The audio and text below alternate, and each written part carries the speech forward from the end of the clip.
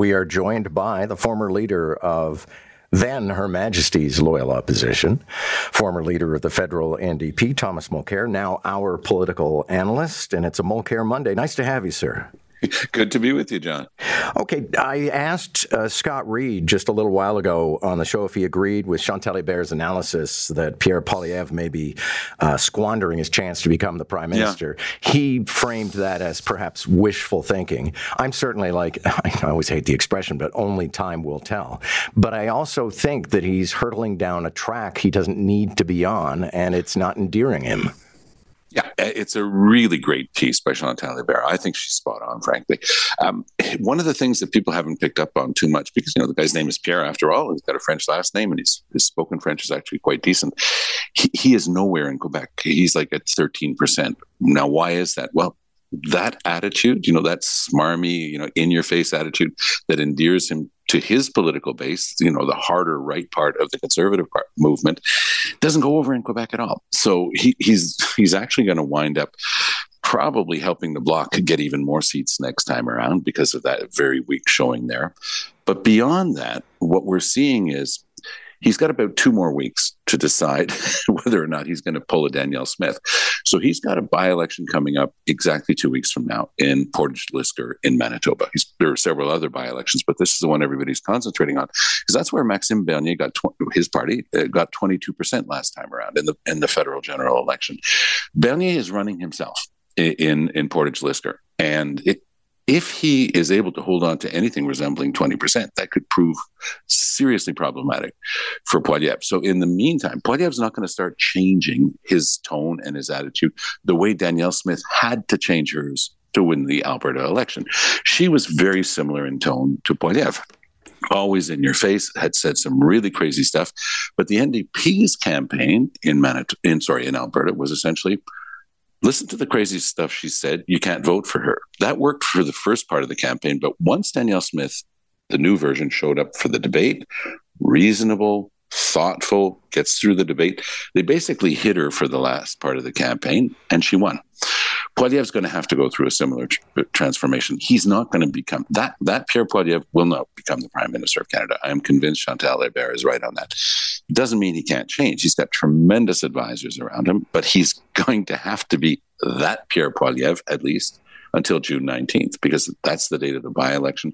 Once he gets past that, John, I think we're going to see this real change where he changes his tone. He's more prime ministerial, and he's saying to Canadians, we're due for a change, and I can do it.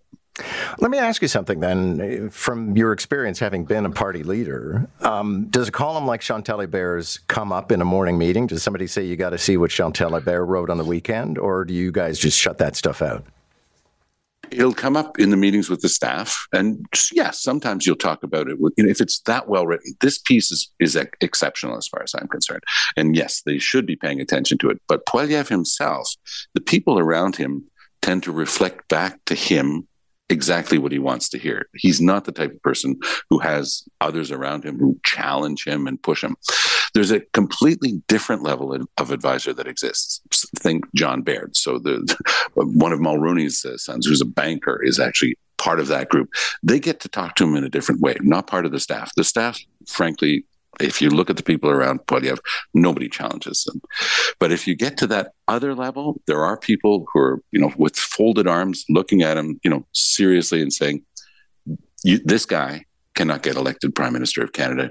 Here's some of the information we have from focus groups, from deep polling. This is what Canadians need to hear, and you're not delivering it right now. I want to play something for you, actually, just for fun, see what your reaction is. This is Charlie Angus, who is an MP, NDP MP, making fun of Pierre Poilievre's official residents and servants. Welcome to Lifestyles of the Rich and Famous, the Ottawa edition. And on this episode, we're visiting Rockcliffe. This is one of the most exclusive neighborhoods in the country. This is where the old money, the big money, and where Pierre Poilievre have their base. Now, Mr. Poilievre already has a house in Ottawa, but by moving into Rockcliffe, he gets a 19-room mansion, servants, a personal chef, and $170,000 a year in upkeep for the joint. Talk about gatekeepers. This guy's got groundskeepers. Now, personally, I don't have a problem with an official residence for the leader of the opposition, but I do have a problem with Pierre Poilievre telling senior citizens that they don't deserve to have access to free public dental care while he's being served Eggs Benedict from his own personal chef in his own mansion paid for by the taxpayer. Pierre, enough with the champagne and caviar dreams. Please. Okay, so Thomas Mulcair, you have to say, he's not an old guy, but Charlie Angus isn't exactly, 25, but he's got the chops of a young person on Twitter. Yes, that's many years of being on stage. Yes. That's the way to fight somebody like Poilievre, because Poilievre has been so superb at going after Trudeau. Do you remember the video that he did where he's having an imaginary brunch with Trudeau and remarking on the increase in the cost of eggs and the bread and the butter and everything else? Talk about bread and butter issues. I mean, this was something that was made for Canadians who were looking at 8% inflation and saying, why is the government not even caring about this? This is where Poilievre really understands how to play the game. And Charlie Angus is just serving him back some of his own medicine. I think it's brilliant.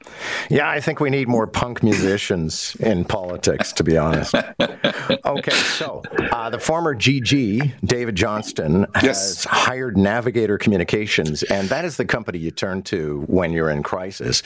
And if I understand this correctly, Thomas Mulcair, the public is paying for somebody to come in and try and rescue his image, which, just quit.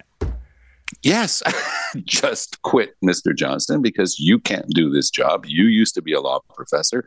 I'll say it in Latin. Nemo judex in sua causa. You cannot be the judge in your own case. And that's a basic rule of natural justice. The minute it became clear. And by the way, I applauded the nomination of Johnston when it happened. I said, this is the type of person who can look at this and give good advice. But then we find out that right up until the moment that Trudeau named him special rapporteur, he had a key role at the Trudeau Foundation, and the Trudeau Foundation was going to be under the magnifying glass. It has to be. It has to be part of the analysis. We know that the Chinese Communist Party gave money to the Trudeau Foundation and used frontmen and the whole 9 yards. People started resigning from the board because others who had been there at that time refused to step back. The guy that Trudeau tasked with looking at all of the interference in the 2019 campaign, Morris Rosenberg, fine fellow, by the way. What did we find out about him? Well, he was the chairman of the board when these checks were coming through at the Trudeau Foundation. So all of this stuff stinks. Canadians don't have any trust whatsoever in the process. And Johnston, instead of doing the honorable thing and stepping back, persists. He signs a paper in the Globe and Mail where he says he will not be dissuaded. And you read that thing, and on 2 occasions in that paper, he says, well, Canadians are going to ask that their elected officials be accountable to what he, Johnston, is going to be proposing after the second part of his mandate. Not only does he completely ignore and flip the bird to the 338 members of the House of Commons who are the backbone of our democratic institutions, and that's what he's supposed to be defending. He says he's not going to be dissuaded by them not to do the job that he wants to do. And it is an unbelievable situation that we're in right now.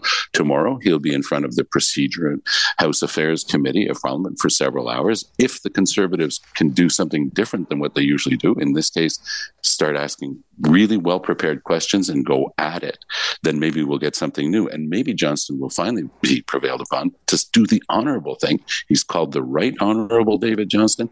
Well, he's got to do the right honorable thing and step back from this. It makes no sense whatsoever that he's persevering. Thomas Mulcair, always a pleasure. Thank you so much. Great to talk to you, John. All the best. Thomas Mulcair, former head of the NDP at the federal level, also as a result of the way things congealed in an election, was the leader of the opposition, called by some people the finest leader of the opposition of the last 50 years, as a matter of fact, for his prosecutorial approach to questioning the government.